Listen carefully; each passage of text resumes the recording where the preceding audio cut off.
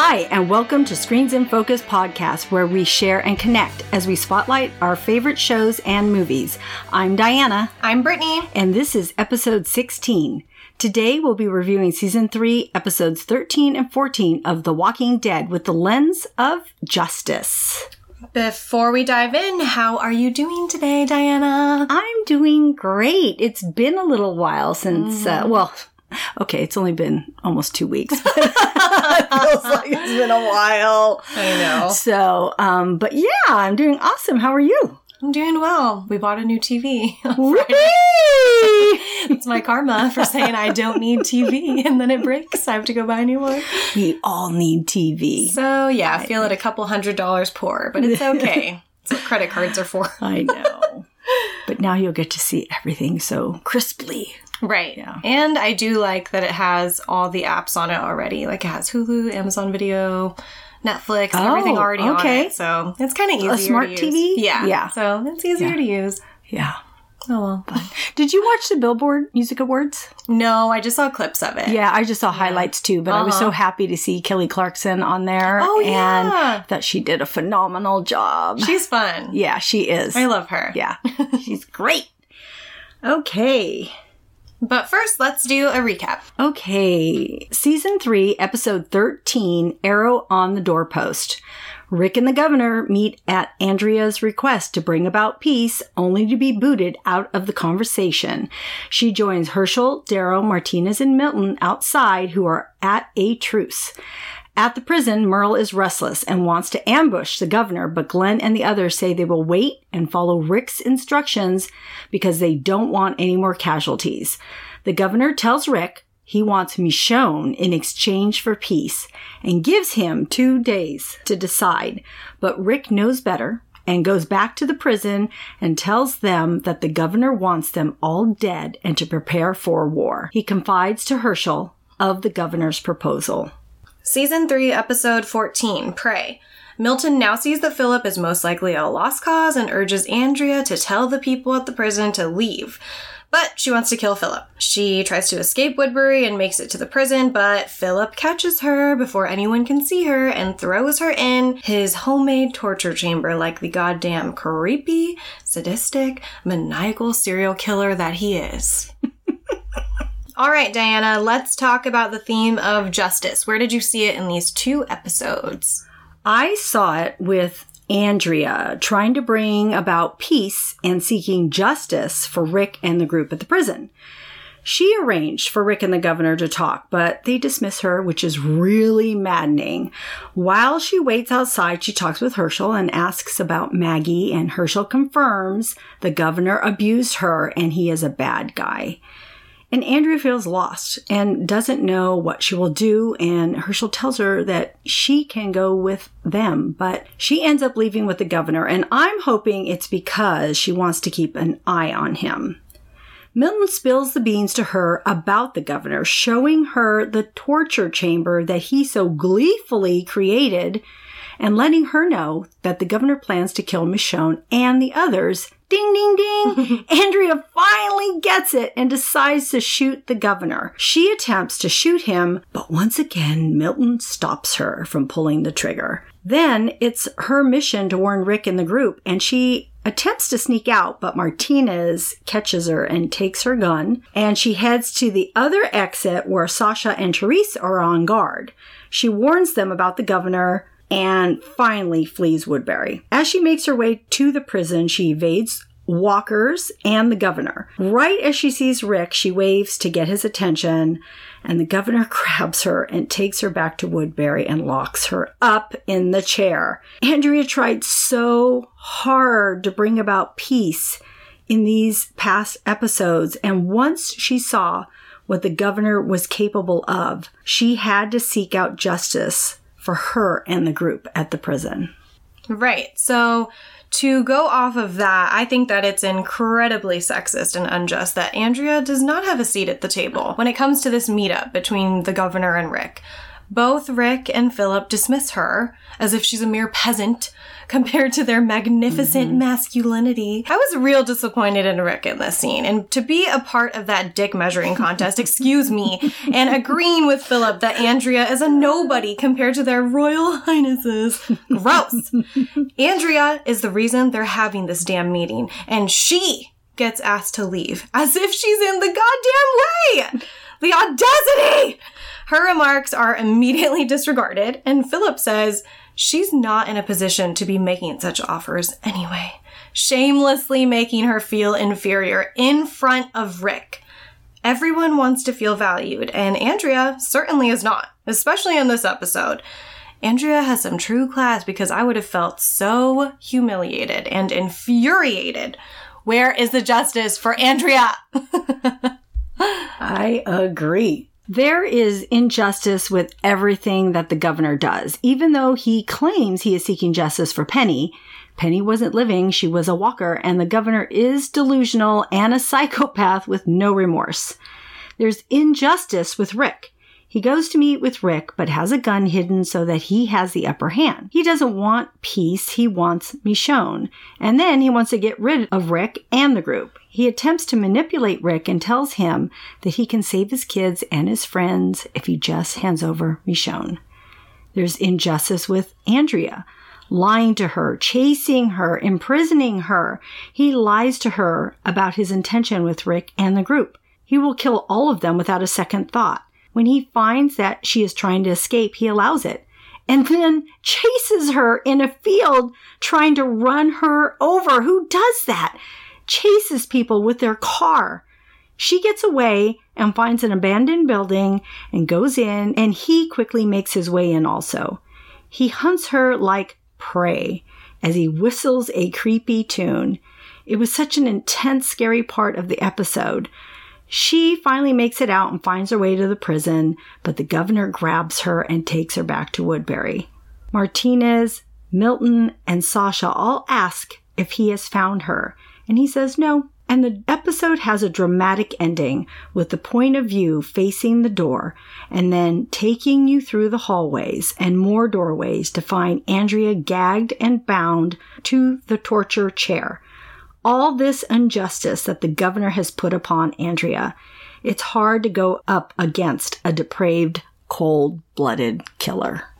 Yes, and I think that the governor confuses justice with vengeance, and his ego and his pride get in the way of seeing that. He claims justice is for Penny, but I actually believe it's because, one, he cannot stand that a woman got the best of him, a woman of color at that. 2, Michonne took his damn eye out. He's bitter AF, okay?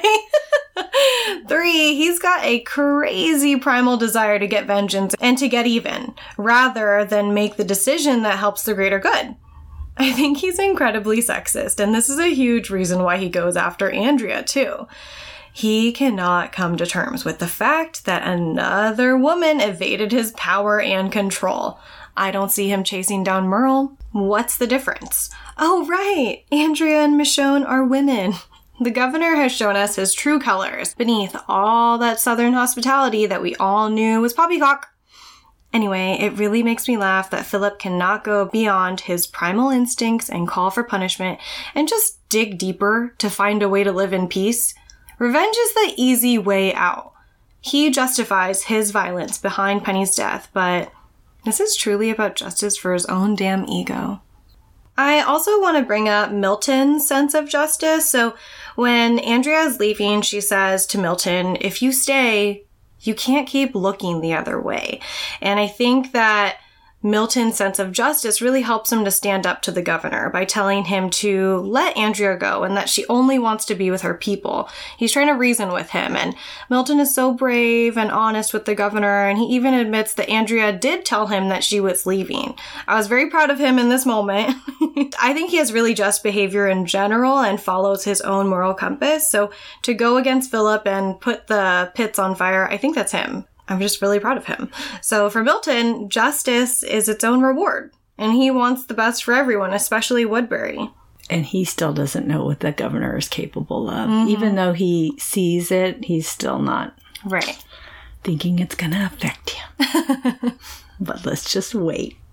Okay, Diana, what are other things you noticed in these episodes? So I noticed the song at the end of the Prey episode that played as we see the door and what is behind it. It is called You Are the Wilderness by Vauxhall Broadcast, who is now defunct, unfortunately. I actually liked it when they started playing these songs at the beginning or ending of the episodes. And I think this was one of the first episodes that they started doing this on. And music speaks to me and adds a feel or a tone. So I actually really liked it. The other thing that I noticed was I just love Glenn and Maggie as a young couple in love. And I'm glad that they had a good conversation, which leads them to kissing. And then Glenn notices the walkers, they're chomping at the gate, and says he can't. But Maggie's got an idea. So she takes them to another area where she closes this big metal rolling door, and they proceed to take off their clothes. And I'm thinking, how are you having sex on this metal floor? Ouch! Not comfortable at all. Isn't there a blanket or something around? It's amazing that Maggie didn't get pregnant sooner than she did. I mean, what's up with that? I am glad that they put these scenes in between all the awfulness and the gore and the killing and the dying. It is so needed and so appreciated. Okay, what else did you notice, Brittany, in these episodes? So, I loved the exchange between the two dudes with the nerdiest names on the show, Milton and Herschel. Milton wants to see Herschel's leg, and it's like for science history purposes, right? And Herschel says, I'm not showing you my leg. And Milton says, it's important data. And then Herschel says, I don't even know you. At least buy me a drink first. I know, it was cute. I like it. It was a really sweet, realistic moment. And it's also striking to me that someone in both Fear the Walking Dead, Al, and The Walking Dead, Milton, are recording things to keep for historical purposes, to keep track of what happened in the aftermath of the outbreak. So I think that's really cool. And I also just want to say that I love Tyrese. I love this man. So when Ben is getting in Tyrese's face about what went down with Donna, Tyrese is so calm. He's so empathetic and just such an intuitively active listener. Ben is showcasing a man's bruised ego because his wife adored Tyrese and Ben could not handle it. But Tyrese acts as a good friend and does not engage in yet another power struggle in this damn episode. Tyrese did not do anything wrong, but he still takes the time to hear out his friend's grievances and he wants to move past this. So he really handles every interaction with such skillful tact, grace, and sympathy, and I really admire that. Awesome. I love Tyrese. All right, Diana, we are at Why We Love Rick. So why do you love Rick?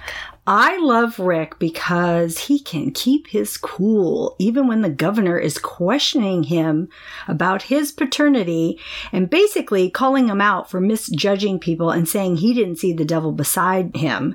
And he says, oh, I see him all right. Then he can switch gears and ask for advice from his confidant, Herschel.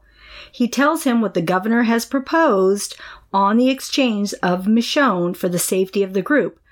But Herschel says she has earned her place and asks, why are you telling me? And Rick says, because I'm hoping you'll talk me out of it. That's why I love Rick. Why do you love Rick? I love Rick because he came to the meeting with Philip prepared. He had a plan of action to create boundaries and make sure neither side crosses. It's a valid solution and would work for everyone. Even though Rick despises Philip, he still managed to come up with a way for all of them to get what they wanted. So this just has a lot to say about his character and his skills as a leader, trying to make a case for all of their futures. Okay, Diana, what are you currently watching? Well, let's start with Fear the Walking Dead, which is Season 3, Episode 6, Just in Case. I thought it was a really good episode, but I'm a little confused about Laura/Naomi. It was good to hear about her background and the guilt she carried about her daughter and the people at the FEMA Center. I also thought Madison was smart to pack a car with food and weapons and leave it for themselves just in case, which is the title of the episode.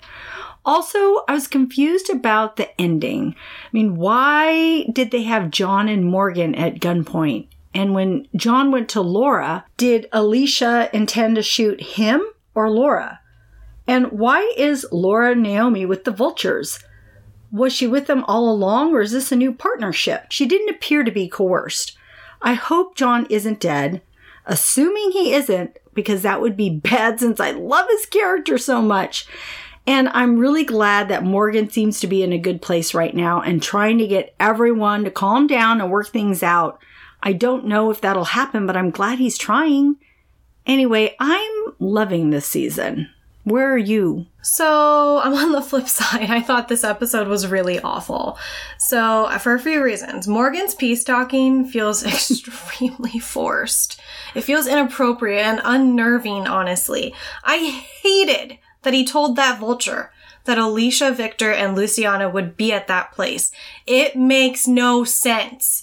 Morgan does not know these people and could have inadvertently signed Alicia, Victor, and Luciana's goddamn death certificates. This whole Naomi storyline is getting way too convoluted. And you're right, I did like to hear her backstory, but I think I'm just over people with sad backstories, and that basically makes them okay to make bad choices in the future. I'm very over that. Everyone has a sad story to tell. That doesn't mean you get to be bad later.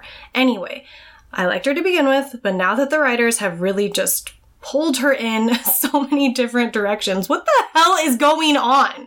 This is not a good kind of confusion for me. It's just frustrating. I also laughed out loud when 6 cars full of vultures got out of those cars, pointed their guns at literally 5 people. They really felt that threatened. They have the power in that situation. Why not just shoot these 5 people down from afar? Seems like overkill. Also, Al's documentary shooting seems extremely comically out of place, especially in the scene where Alicia and company are pointing their guns at Morgan and John. So you're literally just filming everything apathetically. You don't care to contribute, even if someone is about to die. Not realistic at all. Honestly, super off-putting and almost offensive.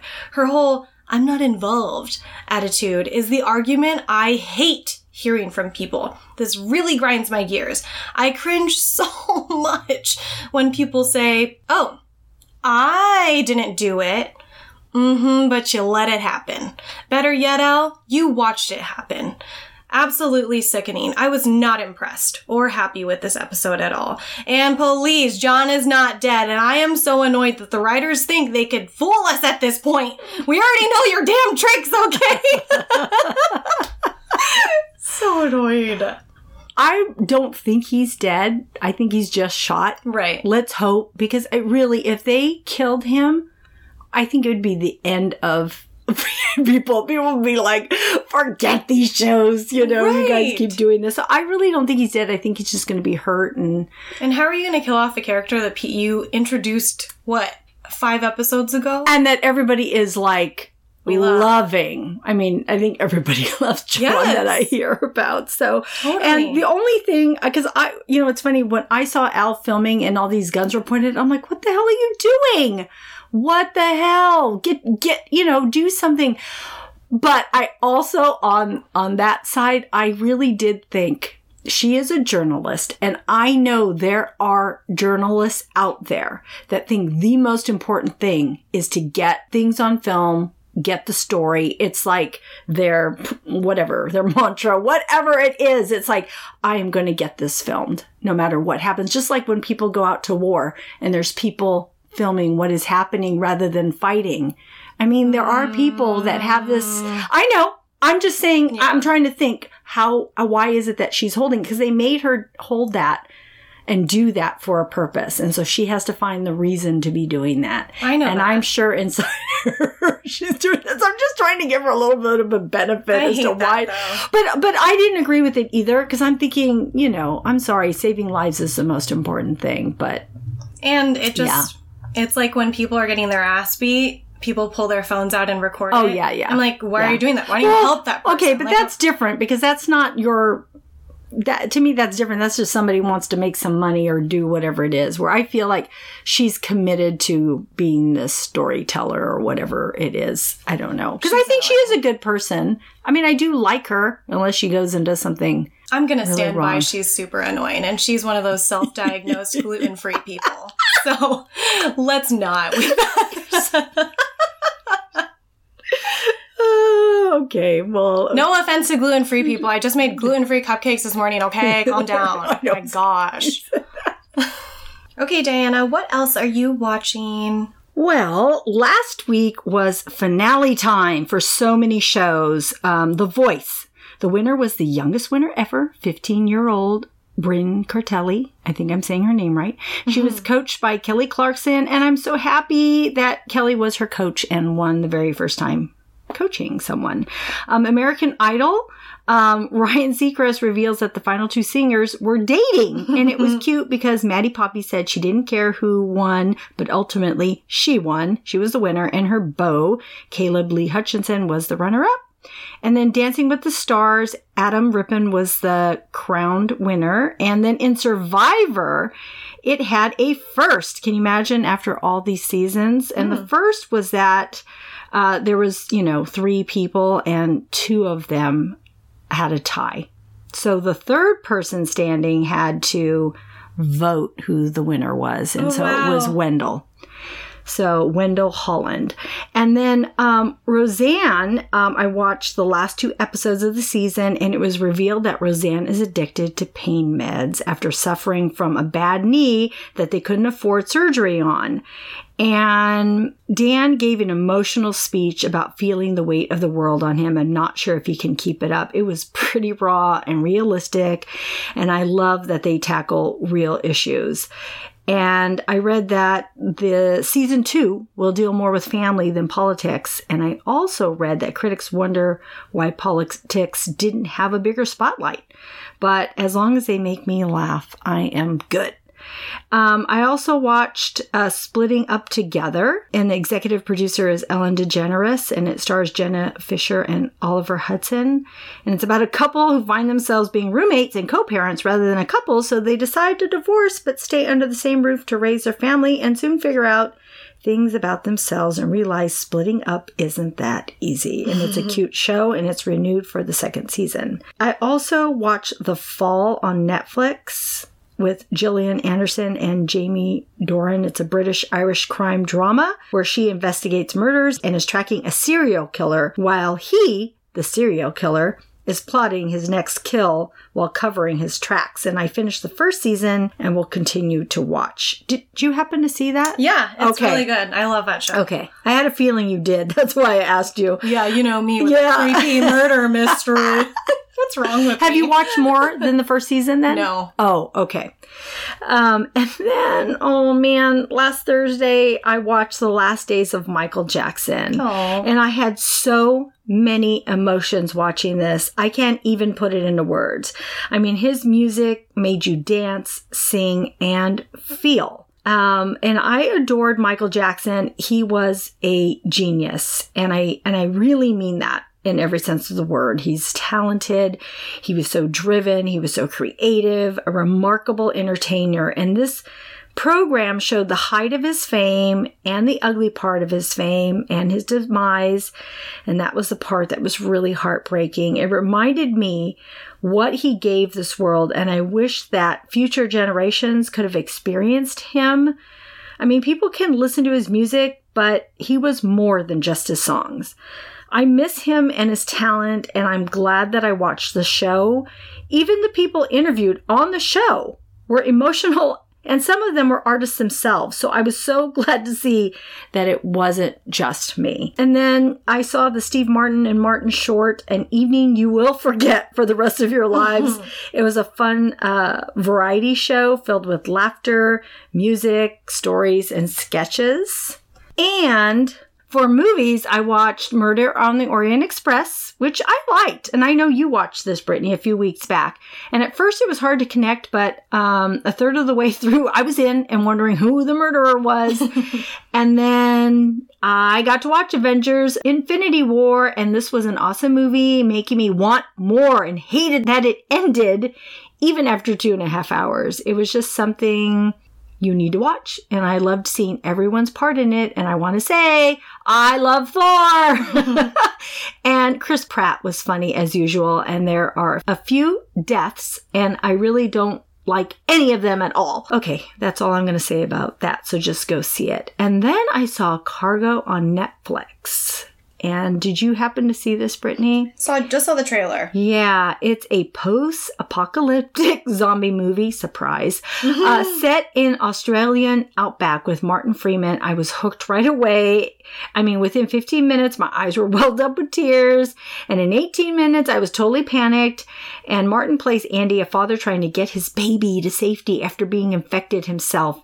And he meets an Aboriginal girl named Tommy, who decides to help him and his baby daughter, Rosie. He only has 48 hours before he turns, and this movie dealt with the characters and their journey rather than gore, which I really appreciated. And you were able to see how the virus progressed through Andy. It was good, and it kept my attention. And then I watched Kidnap with Halle Berry as a mom whose son is abducted, and most of the movie is her chasing the kidnapper's car, trying to get her son back. And this movie got such bad reviews. And so I wasn't expecting much. But you know what? I was pleasantly surprised, and it was watchable and filled with action. It was like Mama Bear in full force. And interestingly enough, one of the bad guys was Lou Temple, who played Axel on The Walking Dead. Fun. I know, that was funny. Okay, Brittany, what did you watch?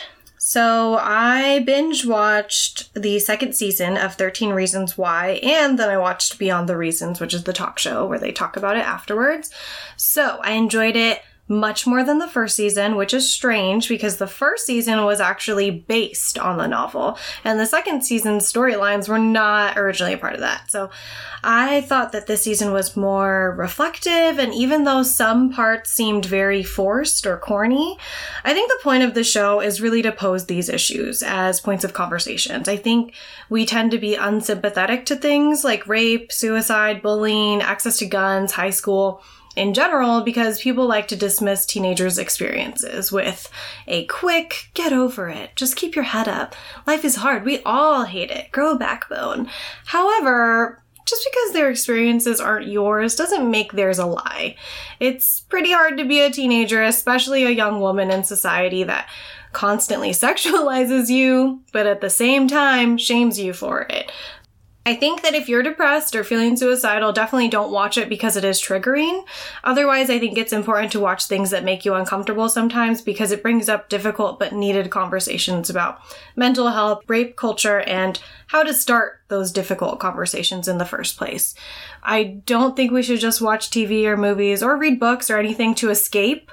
We should also try to challenge ourselves, just dig deeper, be better than the governor, and better ourselves emotionally and mentally. So I really enjoyed it. I also watched Wormwood, which is a mini-series about Frank Olson. He's an American biological warfare scientist and a CIA employee who died under mysterious circumstances in 1953. So his son takes us through his story, and we're basically left with the question, did Frank commit suicide? Or was a murder covered up? Also, in some streaming news, Barack and Michelle Obama signed a multi-year production deal with Netflix to work on both scripted and unscripted content, so I'm really excited to see what they produce.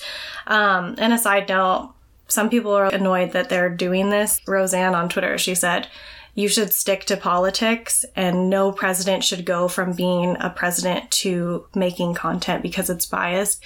And she said, but it's okay if you go from being on TV to being a president. Like, okay, anyway, Barack Obama and Michelle Obama are goals, so shut up. What do you want them to do? Live on an island for the rest of their life and do nothing? No thanks. Yeah. Anyway. Well, they're bringing out positive stories is what they want to work on, which I think is awesome. They want to share people's stories. Yeah. And everything is biased. Every movie, show, book, everything is biased. Everything. Yeah. Don't sit here and tell me nothing is biased. Please. Whatever. Anyway, I also watched the episode of Ellen where Ashton Kutcher and his partner, through their tech company that they're involved in, donated $4 million in cryptocurrency to Ellen's wildlife charity. And I think that with such awful news in the headlines every week, this just really warmed my heart. Yeah. As far as movies, I watched both of Ali Wong's Netflix specials. She's freaking hilarious. I'm gonna watch her. My God. Watch her. Do yourself a favor and watch her. So, Her first Netflix special was, I think, in 2016 or 17, but Jimmy and I actually watched her perform back in 2012 at the Wild 94.9 Comedy Jam, so that led me to this. I was busting up laughing, almost peed my pants, had to pause because I couldn't hear her while laughing that hard. She's from San Francisco. She's a writer for Fresh Off the Boat, and she's half Chinese, half Vietnamese, while her husband is half Japanese, half Filipino, but they grew up in the U.S. So I find her content really relatable. She talks about things ranging from motherhood, marriage, to working in an office, and just super vulgar things too. So you've been warned, okay? And I also watched Avengers Infinity Wars, and even though Batman is my absolute favorite superhero of all time, and The Dark Knight is one of my favorite movies ever, I love, love, love, love, love the Marvel films and the Avengers series. Like, what a tragic yet beautifully strewn together culmination of the past 10 plus years. And nice try, writers. All those dead heroes of ours, minus maybe 3 or 4, are coming back. We know it, okay? Anyway, I can't wait until Avengers 4. It just really, that was like one of the best movies I've seen in a long time. And lastly, both Diane and I watched The Tale, so I watched it on Hulu because I have the HBO add-on. Laura Dern stars in this biographical tale about Jennifer Fox, a woman who explored her past of sexual abuse as a teenager, and it just brings up issues of how accurate our memories are and how we can view ourselves in different times. So I thought it was really good. Yeah. It just got us, even us having a discussion and thinking about it, and about Jason Ritter's portrayal of being looking like such a nice guy. And I don't know. It was disturbing. It's disturbing, but it's good. So we recommend it. Yeah. Okay, Diana, we are at And the Award Goes To. What was your favorite moment, quote, or character? My favorite is character, and it's for Andrea. Sorry. I had to make sure I said her name right. It's for Andrea, for persevering, for fighting for peace, for realizing she was wrong about the governor and not hiding from the truth or feeling sorry for herself. She tried to kill him, but Milton stopped her. Damn it again, Milton, for fighting those walkers in the woods and running from the truck and not losing her cool while figuring out her way in the abandoned building.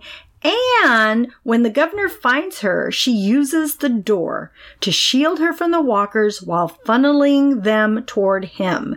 And she's able to get out. For finding her way to the prison, even though others needed a map or a car. I mean, she is finally caught by the governor and strapped to a chair, but she sits there with her eyes wide open. And I just give her a lot of credit. I mean, she is strong and brave, and that in itself is a telltale sign of what is to come. Okay, Brittany, who does your award go to? My award goes to the moment where Glenn is apologizing to Maggie. This scene is really important, especially for the men out there, so listen up.